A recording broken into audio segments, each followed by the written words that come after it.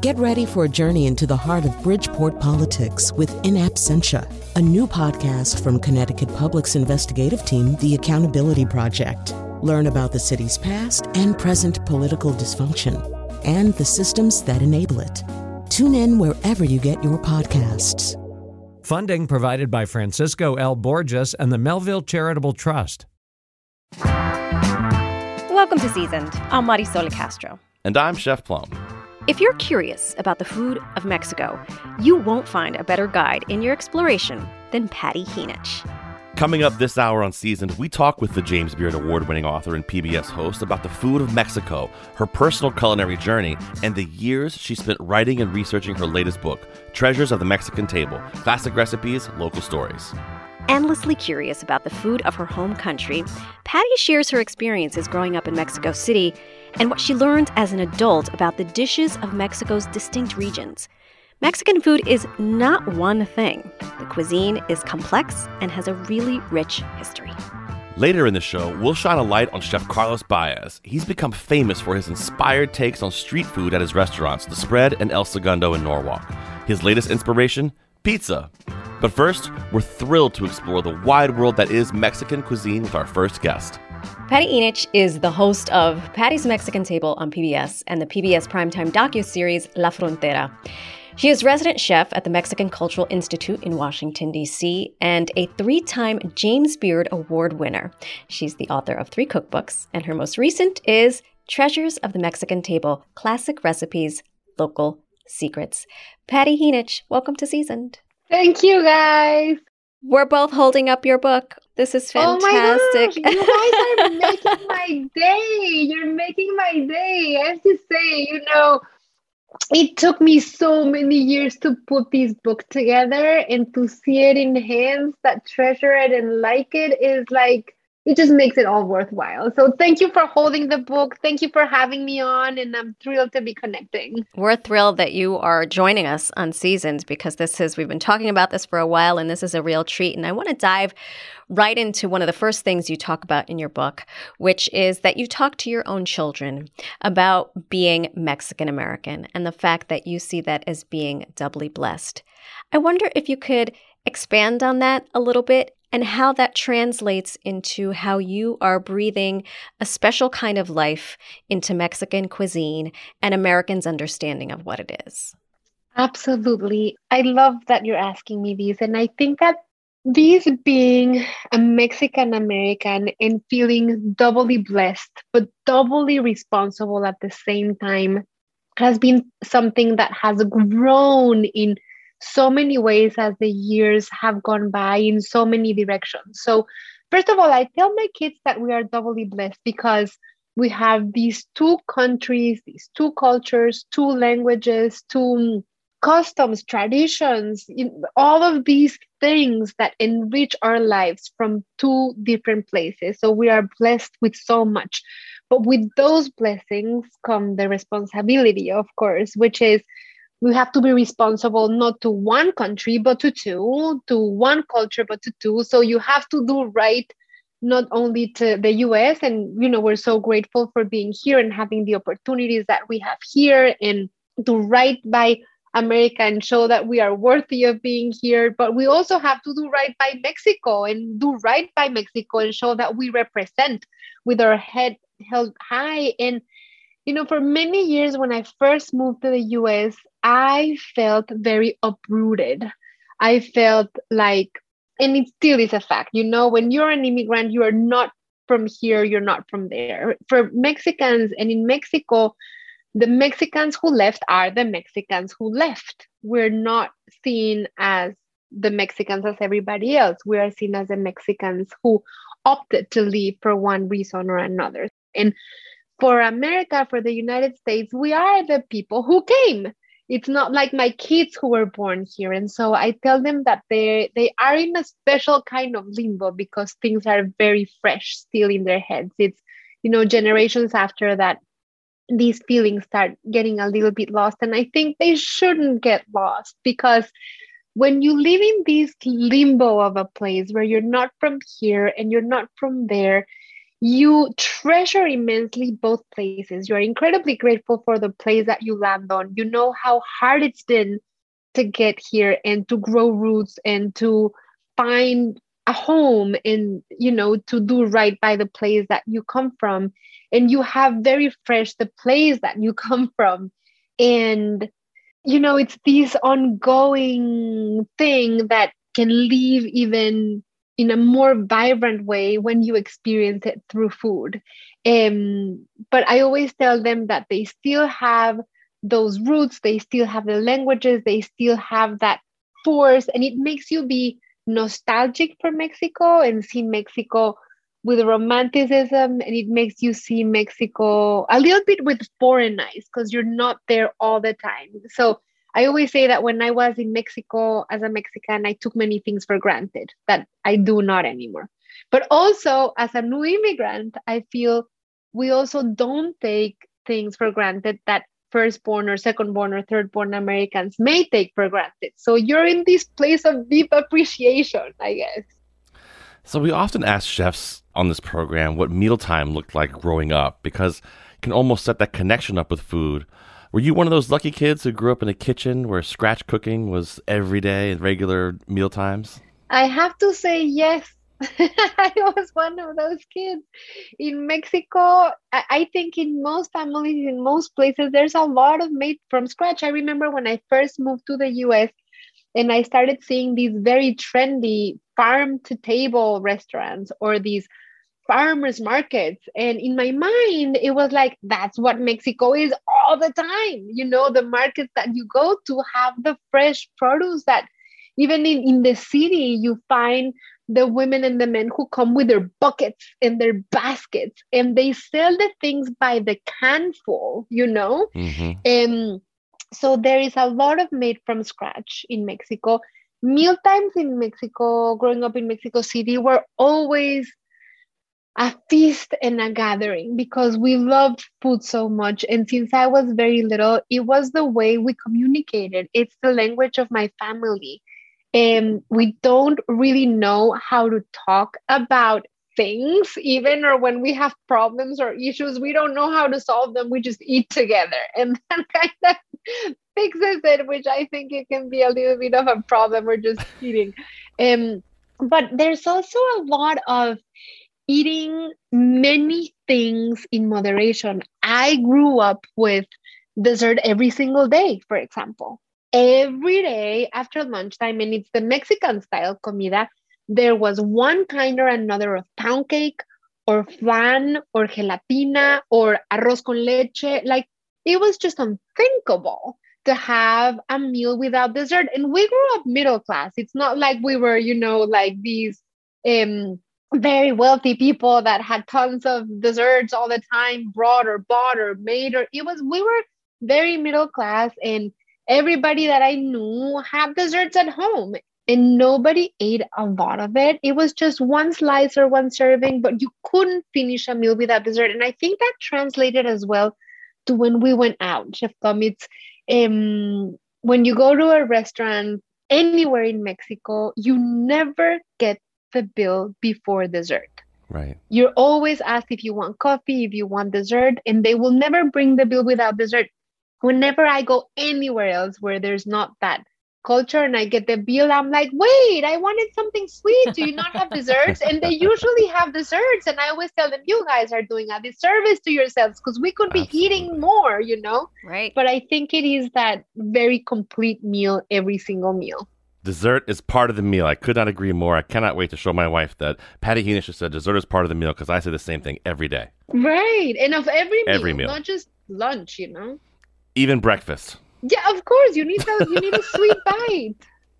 Pati, hearing you talk about dessert and how it is a staple of Mexican family meals, I wonder if you could expand on that a little bit and tell us what are some things, because Mexican cuisine and Mexican history goes back thousands of years, and I have to believe that there are so many traditions that are brought over from generation to generation. Can you talk to us a little bit about the staples in the Mexican repertoire? I am obviously thinking about tortillas, and I'm going to add concha to the to the repertoire just because so you were featured in the New York Times newsletter. So I was like, I know people are divided on the concha sandwich. Yeah. So talk to us a little bit about those staples. Absolutely. And here, see, even talking about the concha shows you how much desserts and sweets are part of our everyday life. A pan dulce is this category that encompasses sweet rolls, pastries, cookies.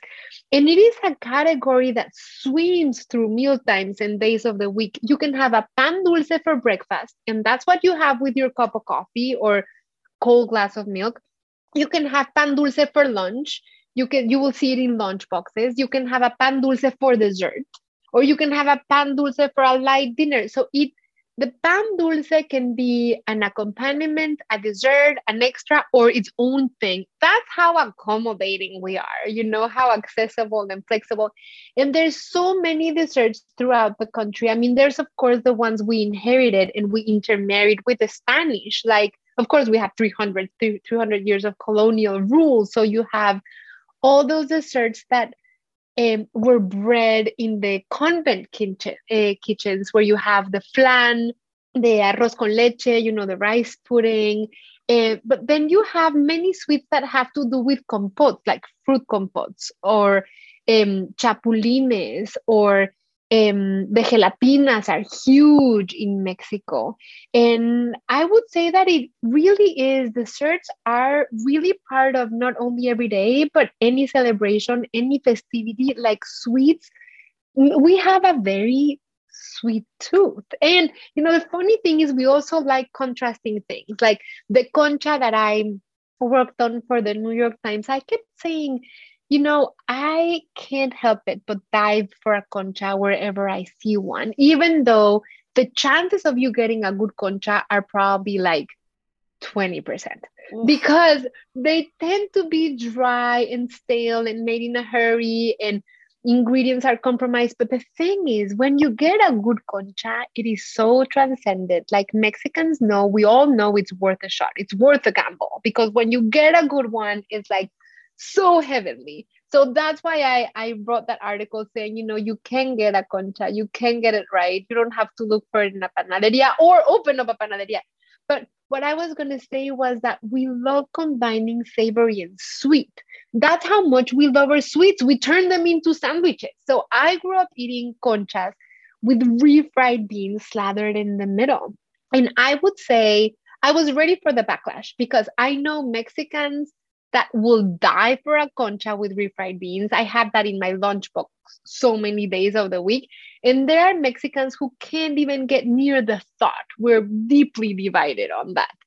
But that's one of the fun things about the Mexican culture and cuisine too. We are very passionate about what we like. We hate it or we love it. I mean, we have to talk tortillas, because it's one of my favorite things. I've taught thousands of people how to make tortillas, especially through the pandemic. What an amazing thing to make. What an amazing start to anything that tastes good, and such a flexible thing you can do anything with. My kids I'll make corn tortillas and they'll put Nutella on them and eat them, which is hysterical to me, but they love it. They like the sweet and the salty. So many things are just begging to be tacoed, you say in the book. So talk about it. Taco about it. Yeah. Oh my gosh. I love this question so much. When I was talking with my editor, Rox Martin, who worked with me on my 3 cookbooks. I mean, these last cookbook, Treasures of the Mexican Table, took me 4 years to put together. Unbelievable. It was such an incredibly ambitious project. And how you divide the categories of food, right? So it was, the soups, the chicken, the meat, the lamb, the pork, the sides, etc. And then where do you draw the line on which of those dishes are tacos? Like a taco de carne asada, like a carne asada taco, or al pastor taco. Because so many things can live outside of the taco and you can eat them with rice, or inside of the taco, but you can also burrito them. You can also torta them. You can also tostada them. And so I was laughing with the Rox, and I was telling her, this can be a taco book, because you can practically tackle anything. I mean, Mexicans, we will tackle our shoes, we will tackle anything. So, but at the same time, we like to say, oh, we are so much more than tacos. We have the magnificent soups and, vegetable-based dishes and grains and salads and moles. And we have so many things that are beautifully simple or very elegantly complex. And we're not about tacos, but just put a tortilla on any table where there's a Mexican and we will taco the finest mole. Like we will taco anything. So we work against ourselves a little there. To that point about the tacos and putting a taco into anything, and that Mexican food really is varied, one does not necessarily think of pasta or fideos when they think of Mexican food. Even in my Puerto Rican household, my mother did make sopa de fideos being those really skinny, short pasta that I have only in my life ever seen in the soup that my mother makes. But fideos are a part of the Mexican cuisine. They are. And it's so funny that you say that, coming from Puerto Rico, you also used to eat sopa de fideo. I was just thinking about tres leches cake. Like I'm sending my monthly newsletter today and it's going to be all about tres leches because, I have the traditional tres leches, the marbled, the stone fruit tres leches, the almond marzipan tres leches. You can have tres leches in so many ways. And we Mexicans think that tres leches is our thing, right? But so do Ecuadorians, so do Venezuelans, so do Colombians. So there are these common denominators of all of these like sister Latin countries that I didn't know about when I moved to the US, just tying into the being so blessed when you're an immigrant in another country and how you're held to a higher standard, first of all, because you represent, the place that you left. And then you have to do right and show your proof in the place you land. But also, there's many things that you see that you didn't see when you were cooking in that broth. You're taken out of the broth and you can appreciate other things. When I was growing up in Mexico and I started political science, I wanted to be an academic before switching careers. And the focus for Mexicans is the US. We have this obsession. It's this love-hate thing, Mexico, US, Mexico, the US. If we see a little bit further than US, maybe it's Canada, a little bit of international relations, but we are never taught in history, in the public school system, in education. We don't learn anything south of Mexico. I mean, really, it's so little. It's like this focus with the North, And when I moved to the US and I studied Latin American studies and I started meeting people from Venezuela and Colombia and Peru and Puerto Rico and Cuba, and I saw so many things in common. It was like finding a family, suddenly, wait, you eat tres leches too and you have tamales too and it's such a fascinating thing when you see all of those common denominators and how they evolve differently in the different countries as time moves on, right? But, a Mexican will fight to say, ceviche is ours, tres leches is ours, arroz con leche is ours, flan is ours, even though, the Spanish nuns brought them. But hey, now we make them with ours. Oh, and by the way, there are Mexicans in Mexico who taco fideo. In the north of Mexico, I'm headed to Nuevo León, where we're filming the next season of Pati's Mexican Table, and I have a chef friend there. His name is Adrián Herrera, and he's famous for tacoing fideo. And apparently his fideo tacos are really good, so I will have to report back on that. It's like the macaroni pizza idea, right? Yeah. Like, how can you do that? But then you try it and you're like, how can you not do that? A pasta taco. Is that what we're talking about here? Yes. That's incredible. A pasta taco. But think about it. Okay. It's a warm corn tortilla. It's soft. It's malleable. It's a little bit nutty. It wants to be sweet. And then it's topped with this fideo that's very saucy, messy, spicy. And you have the contrasting texture of the fideo, which is, whole wheat pasta. And then you have the tortilla, which is corn-based. So you have the contrasting carbs there. It is carb on carb. It sounds delicious. I'm in. I love this. I know. You're listening to our conversation with Pati Jinich, whose enthusiasm for Mexican cuisine is infectious. It's also making us very hungry.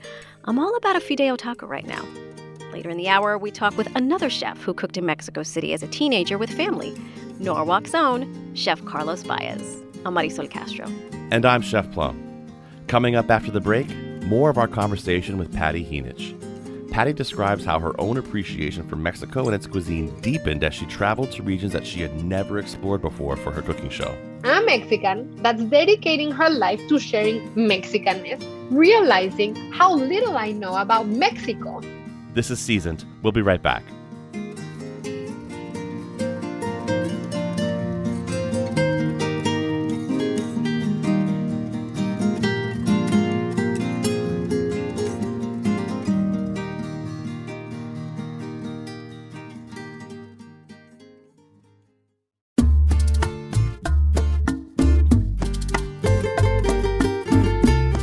Welcome back to Seasoned. I'm Marisol Castro. And I'm Chef Plum. We are talking with Pati Jinich. She's the host of Pati's Mexican Table on PBS and the PBS primetime docuseries La Frontera. She's also the author of 3 cookbooks, and we are so lucky we get to talk to her about her latest, Treasures of the Mexican Table, Classic Recipes, Local Secrets. We left off talking with Pati about the saucy, messy, spicy joy that is eating fideo tacos. Those are pasta tacos in the north of Mexico. It's coming up on an episode of Pati's Mexican Table. We'll pick up our conversation with Pati with some advice for home cooks about where to start if you want to cook authentic classic dishes firmly rooted in Mexico. And Pati shares how her PBS show, among other things, inspired her to explore the rich culinary diversity of Mexican cuisine outside of the regions she already knew so well. So for home cooks looking for an authentic Mexican dish, and maybe the pasta taco isn't the way to go to start, what's a dish you'd recommend they try from your book first? Smoky guacamole. So many. Yeah, no, I know. It's like everybody knows guacamole. Everybody knows a taco.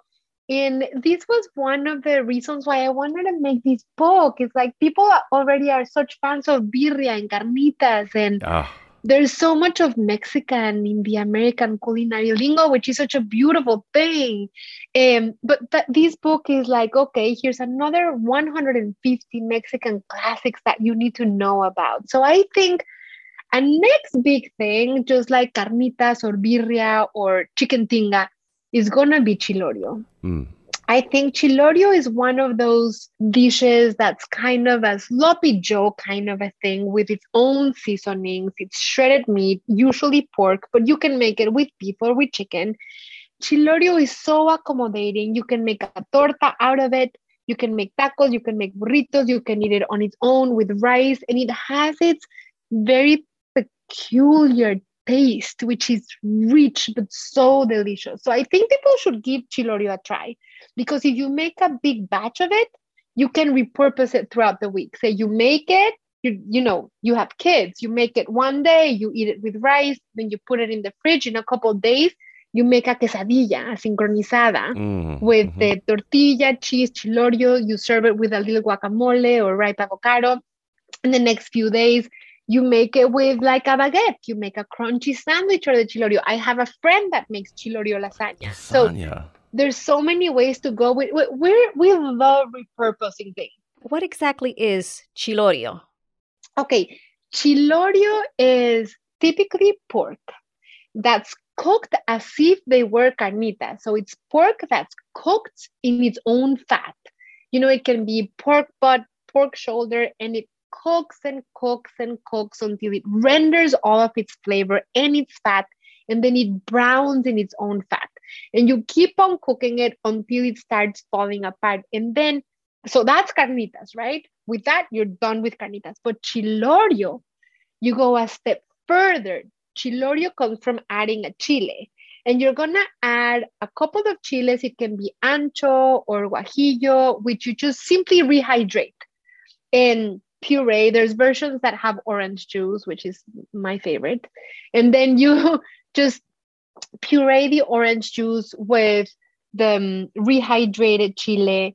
You may want to add a tomato. You may want to skip the tomato, and you add some herbs like cumin, oregano. You puree that, and you have the meat that's already falling apart, luscious, caramelized in the edges, and then you pour that orange ancho chile sauce, and then it just finishes cooking in that. And that's chilorio. So it's imagine shredded carnitas that are then cooked in these very seasoned, thick Mexican style barbecue sauce, to put it in a way. So you have that finished thing, which you can then repurpose and use in tacos, in quesadillas, in sandwiches. You can scramble it with an omelette in the morning. There's so many things you can do with it.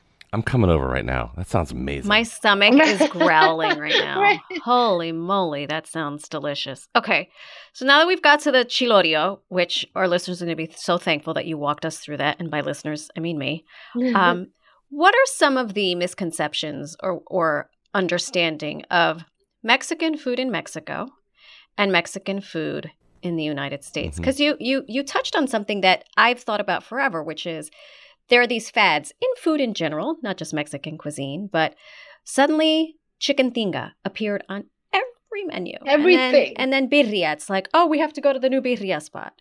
And now you're saying the next cool thing, is going to be these, ¿cómo se llama? Chilorio? Chilorio. Yeah, chilorio. I say. Yeah, chilorio. Yeah, you guys, we have to make it a thing. We have to make it a thing. But what is your understanding of the difference? Is there a difference? Is there a big delineation? And I love what you're saying of what do I think are the misconceptions, not only in the US, but in Mexico, because this is what I realized when I moved to the US and I started cooking Mexican food, because I was so homesick and it was my way of growing roots and making a home in a new country, was by cooking the foods that had nurtured me growing up and that I could share with people, because my English was horrible. I still have a heavy accent, but I couldn't string a sentence then. So it was a way for me to share and communicate. And I think that we Mexicans have to learn so much about ourselves. And I only realized that when I moved to the US. See, when I was growing up in Mexico, the place to go for your birthday or for a celebration was the Spanish restaurant, the French restaurant, the American style cafeteria. We really didn't appreciate our own cuisine. It was like in the 90s and 2000 when more chefs started saying, hey, our cuisine is pretty extraordinary. It can sit on the table of the mother cuisines of the world. And we started appreciating. So to give you an example, if you were from the Yucatan Peninsula, you didn't have any idea about Northern style food. If you were from Mexico and you hadn't gone to Veracruz, you didn't know about la comida caribeña. You didn't know about all the richness and diversity. I think social media has definitely helped, in sharing, but also the chefs and cooks that leave the country and come back or travel to different places that help you appreciate. What helped me appreciate and learn, I was on this mission to share Mexican food with the US when I started Pati's Mexican Table. And I started going to the different regions of Mexico that I knew because I wanted to share them. As the seasons moved on, I started going to the regions that I had never been before. And I started realizing I had no idea. I had no idea that flour tortillas were not an American thing, but a very deep Northern Mexican thing. That we do have burritos and chimichangas and they're extraordinary. That we, it was like a Mexican that's dedicating her life to sharing Mexicanness, realizing how little I know about Mexico. So it was, not only breaking myths and misconceptions here in the US and telling Americans, wait, we're not just about the cheese. We're not just about the chiles. Not everything is spicy. Not everything is laborious. Not that everything is greasy. But wait, I didn't know about this and Mexico also has this. And I didn't know about this and Mexico has that. So it has been so eye-opening. And the same with American cuisine in the US. I had my idea of what the US food was like when I moved to the US, which was very misconfounded. I didn't know there was all these different kinds of regional barbecues and Southern cuisine and the cuisines from the different coasts. And what has been even more eye-opening is the evolution of regional Mexican cuisine north of the border. No longer can you say that Mexican food is only good south of the border. There's all these Mexican communities and cooks that have settled in different parts of the US that come with their regional cuisine techniques and recipes, and then they intermarry with what they find. And it's very different if a Oaxacan cook starts cooking in New York and starts using ingredients from New York. It's very different than if that Oaxacan chef or cook moves to Arizona. Very. Right? So you have these Cal mix, Tex mix, New York mix, Northern mix, and that I find some people find very intimidating and like, whoa, what's happening? We're being taken over by Mexican cuisine, or no, Mexican food should only stay in Mexico. I find it fascinating, and so delicious. Lots of home cooks have gotten to know you from the same way they've got to know Julia Child and Jacques Pepin and Lydia Bastianich on public television. Do you have a favorite standout memory from traveling across Mexico for any of your shows? I have enjoyed every single piece of it. I mean, I think in the beginning, it was going back to Mexico City and going to the places that I loved and sharing, my family, my home, the places that I remember. But I have to say that what excites me the most right now is going to places that I've never been to before. My relationship with my audience has changed in that I'm not taking them to something that I know, but they're coming along with me to explore something from my home country that I didn't know. Yeah. And I know that's not happened. I know you asked what has been my favorite, but I think that my favorite is what I'm going to do in a month, that I still don't know. That gives me the most excitement. We can't wait to see more of these journeys. And I wonder, I know we're ending this. We're on the down end. We're in the home stretch. What do you make for your family in a week? I always wonder what chefs make in their homes. Yeah, I have to say, we eat a lot of rice and beans.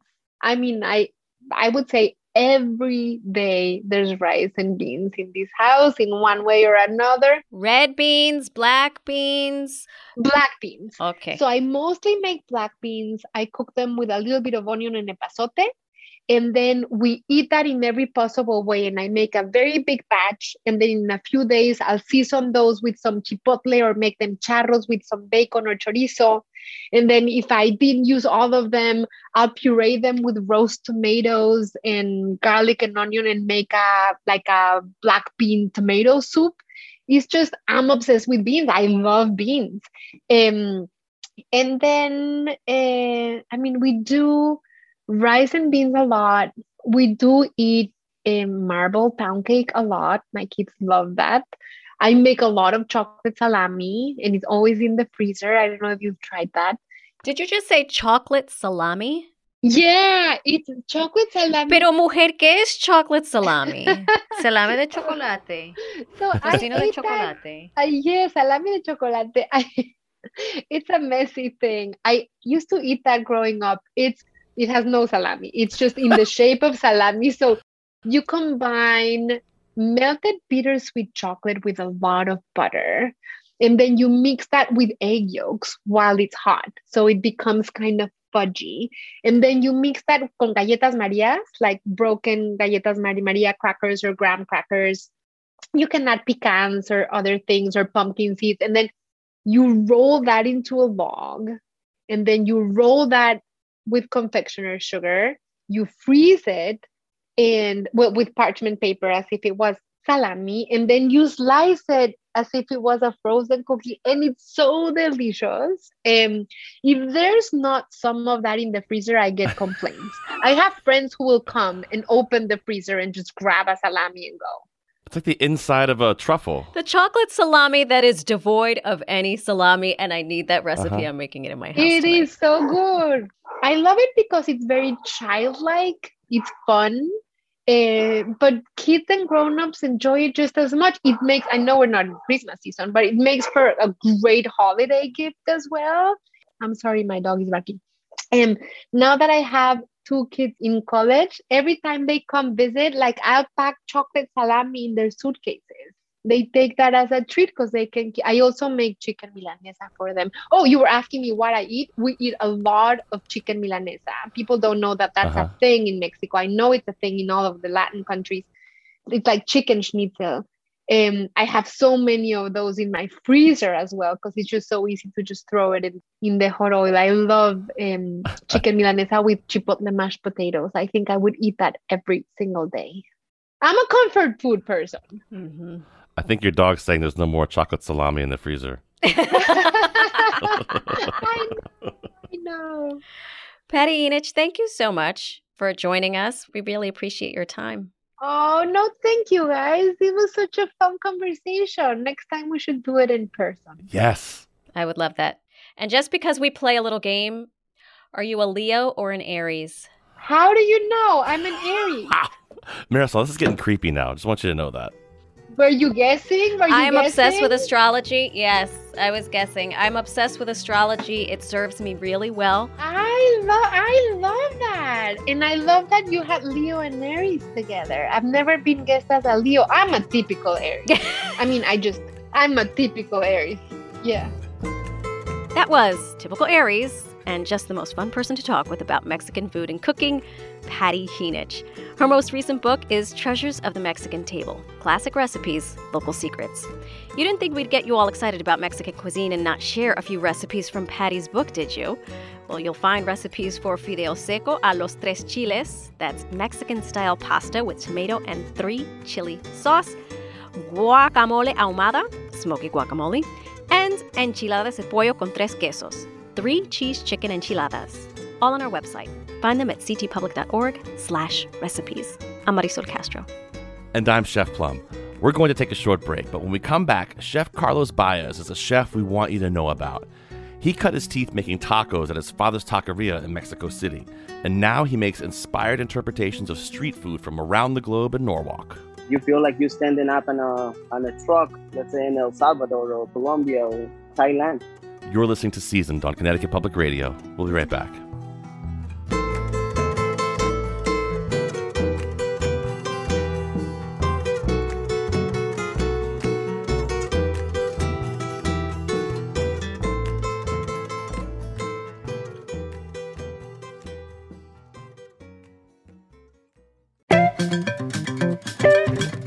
Welcome back to Seasoned. I'm Marisol Castro. And I'm Chef Plum. Talking with Pati Jinich about her roots in Mexico City reminded us of another chef we're proud to call friend, right here in the state. Carlos Baez is the executive chef and partner at The Spread in South Norwalk. His restaurant, El Segundo, also in South Norwalk, and now in New Haven too, is his global street food concept. We talked with Carlos last year about how his father's influence in Mexico and later being mentored by a Japanese sushi master shaped his approach to cooking. I started working when I was 14 at my dad's taqueria in Mexico City. And from there, I never left the cuisine. When you were at those early days in Mexico City, I wonder if you wouldn't mind sharing that with us. What did your dad do? Did he own the taqueria? Was it assumed that you were going to work with him because you were his son, or was it something you wanted to do? Oh, I was probably 6 years old when I remember that he was working at this place, and he started with one, and then he opened another place, and the third place, he got 3 taquerias in Mexico City. And when I was old enough, I started to work with him. First of all, I was just doing it so I can spend time with him, because he was a hard worker. He was working all the time. When I was 14, he finally made the decision to pay me some money. And then, I like it. And everything that he did me, I use it on these days. It's amazing. He was an amazing teacher, good mentor. And he doesn't do it anymore, but I still run his recipes. The fact that he brought you to work with him, I love that, because as a chef, as a father, I get it. I mean, it's tough to be able to have that time to spend with your children and be around your family. So why not bring them to work? Let's get some free labor for a little while, and then occasionally give them $1 or $2. Yeah, no, I got 2 daughters. One is 15 and the other one is 8. And I try to teach them the most I can. If we're going to be home and we're cooking something together, let's say we're going to make a pasta. I make them work. I make, to do the pasta and to grate the cheese and everything. It's a good family time, and it's amazing how you can pass that to someone else. Carlos, when you first started working alongside your dad, can you tell us what was the first thing you learned how to do, and what are the first things that you made? So the first thing that I learned how to do, it was to cook suadero meat. Suadero is a typical dish. It's a typical taco in Mexico City. that's the first thing that I learned how to do. So I start with one, and he teach me the next one. He was one of those guys that like he wouldn't let you to move to the next step until you actually got the first one right. If I gotta be cooking suadero for 6 months, I was doing that for 6 months, and he didn't let me do anything else. Now, is that beef or is it chicken? It's beef. In the States and in the United States, we use brisket to do that, to make the suadero. In Mexico, we use a different cut. It's similar to brisket. I mean, you got to give us a couple of tips that your dad taught you here, and you got to tell us how you make it. So suadero, it's a brisket, let's say beef brisket, and it's confit. You use all the different herbs, thyme, rosemary. We put some orange peels, garlic. Lots of aromatics. I love it. That's fantastic. What have you brought over from those early days in your dad's taqueria? What have you brought over to El Segundo or even the spread? So we opened the spread 9 years ago. Wow. And when my partners and we thought about to do El Segundo, the first item it was on the menu, it was tacos al pastor. Why? Because it's one of my favorite things to eat. And it's so hard to find a good taco al pastor. So we make those and we start to do it at the, like a gyro, like the spit. And we were lucky enough that we couldn't keep up. And it was everything. It was handmade. I wasn't going to buy pre-made or anything like that. So it was so hard. And I hire more people. I teach them what to do. That's the number one item sell at Segundo. And I'm so proud. And every time I told my dad, like, who's making it, and if he wants me to introduce him to the people who are actually going to make it.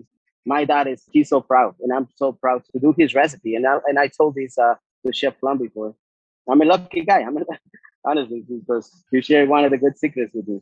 You know, I just want to point out, and for anybody who hasn't been there, we keep talking about the different types of food at El Segundo. El Segundo is, and Chef, correct me if I'm saying this wrong, it's street food from across the world. Small plates, food you can eat with your hands from all across the world that you could like almost walk around and eat. Is that a good description? Yeah.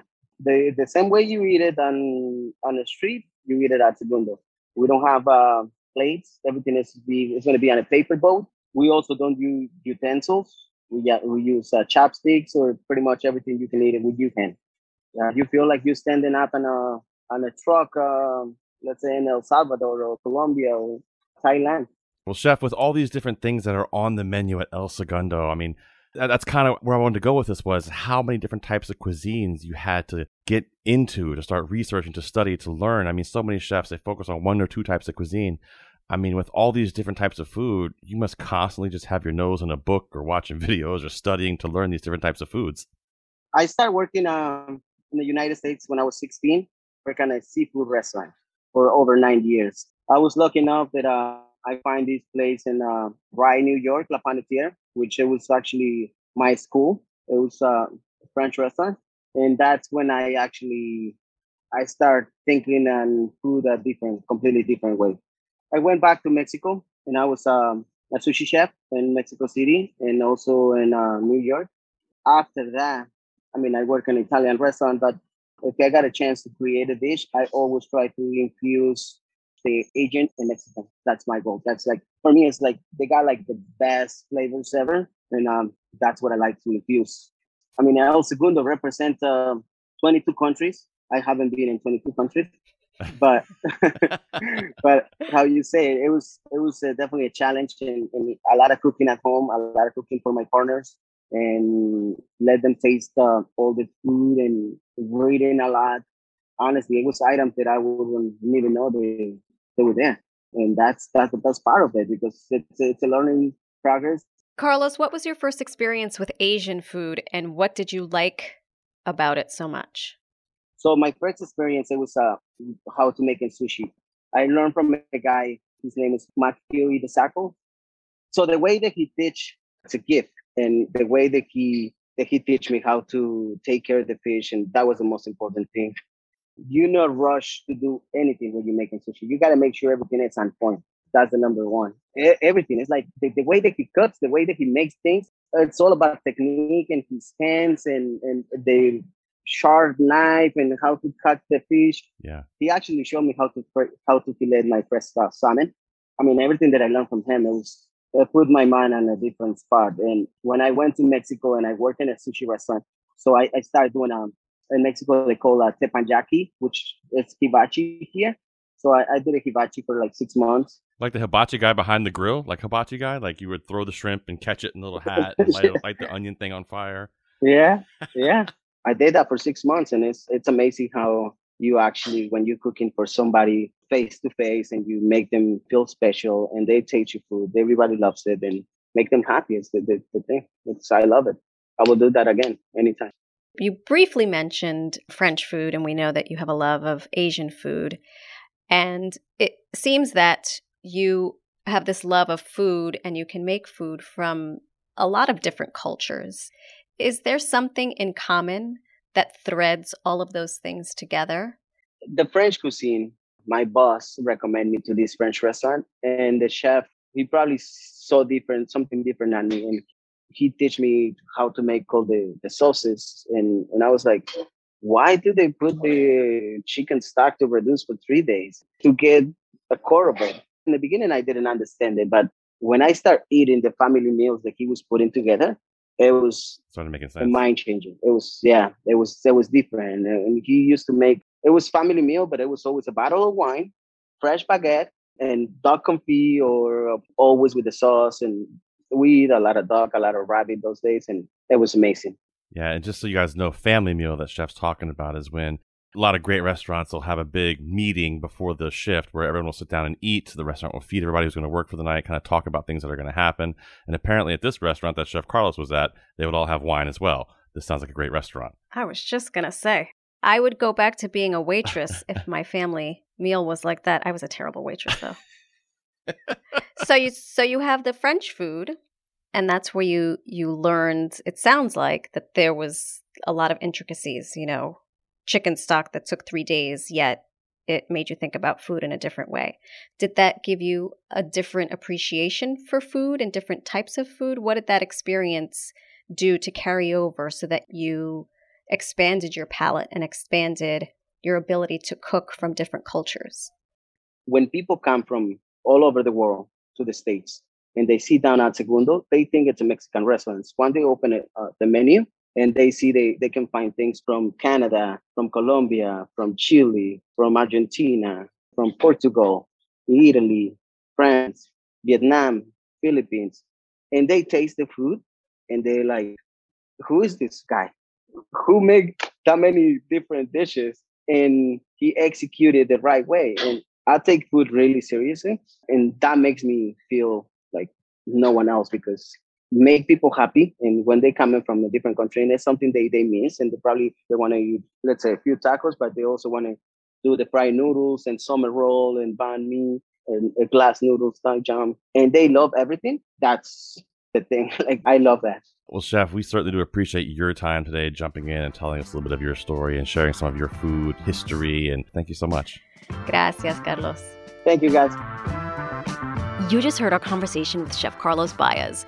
Since we spoke with him last year, he has added yet another cuisine specialty to his repertoire. When he's not at the Spread, or El Segundo, you'll find Chef slinging some gorgeous-looking pizzas at Magic 5 Pie Company in Norwalk. It's still pretty new, but the place is hoppin'. Don't forget, we're sharing 3 recipes from Pati Jinich's latest cookbook, a Mexican pasta, smoky guacamole, and chicken enchiladas. You'll find them right now on ctpublic.org/recipes. I'm Marisol Castro. And I'm Chef Plum. Seasoned is produced by Robin Doyen-Aiken, Katie Tolarski, Emily Cherish, and Catrice Claudio. To keep up with the latest on Seasoned, follow at CT Public on Facebook, Instagram, and TikTok. We're on Twitter at WNPR. Or keep it simple and just follow the hashtag SeasonedCT on all platforms. Thanks for listening, everybody. You can catch past episodes of Seasoned on Apple Podcasts, Spotify, Google Podcasts, Stitcher, or wherever you get your podcasts. Subscribe and never miss our conversations with people making great food and drink in our state and beyond. See you next week.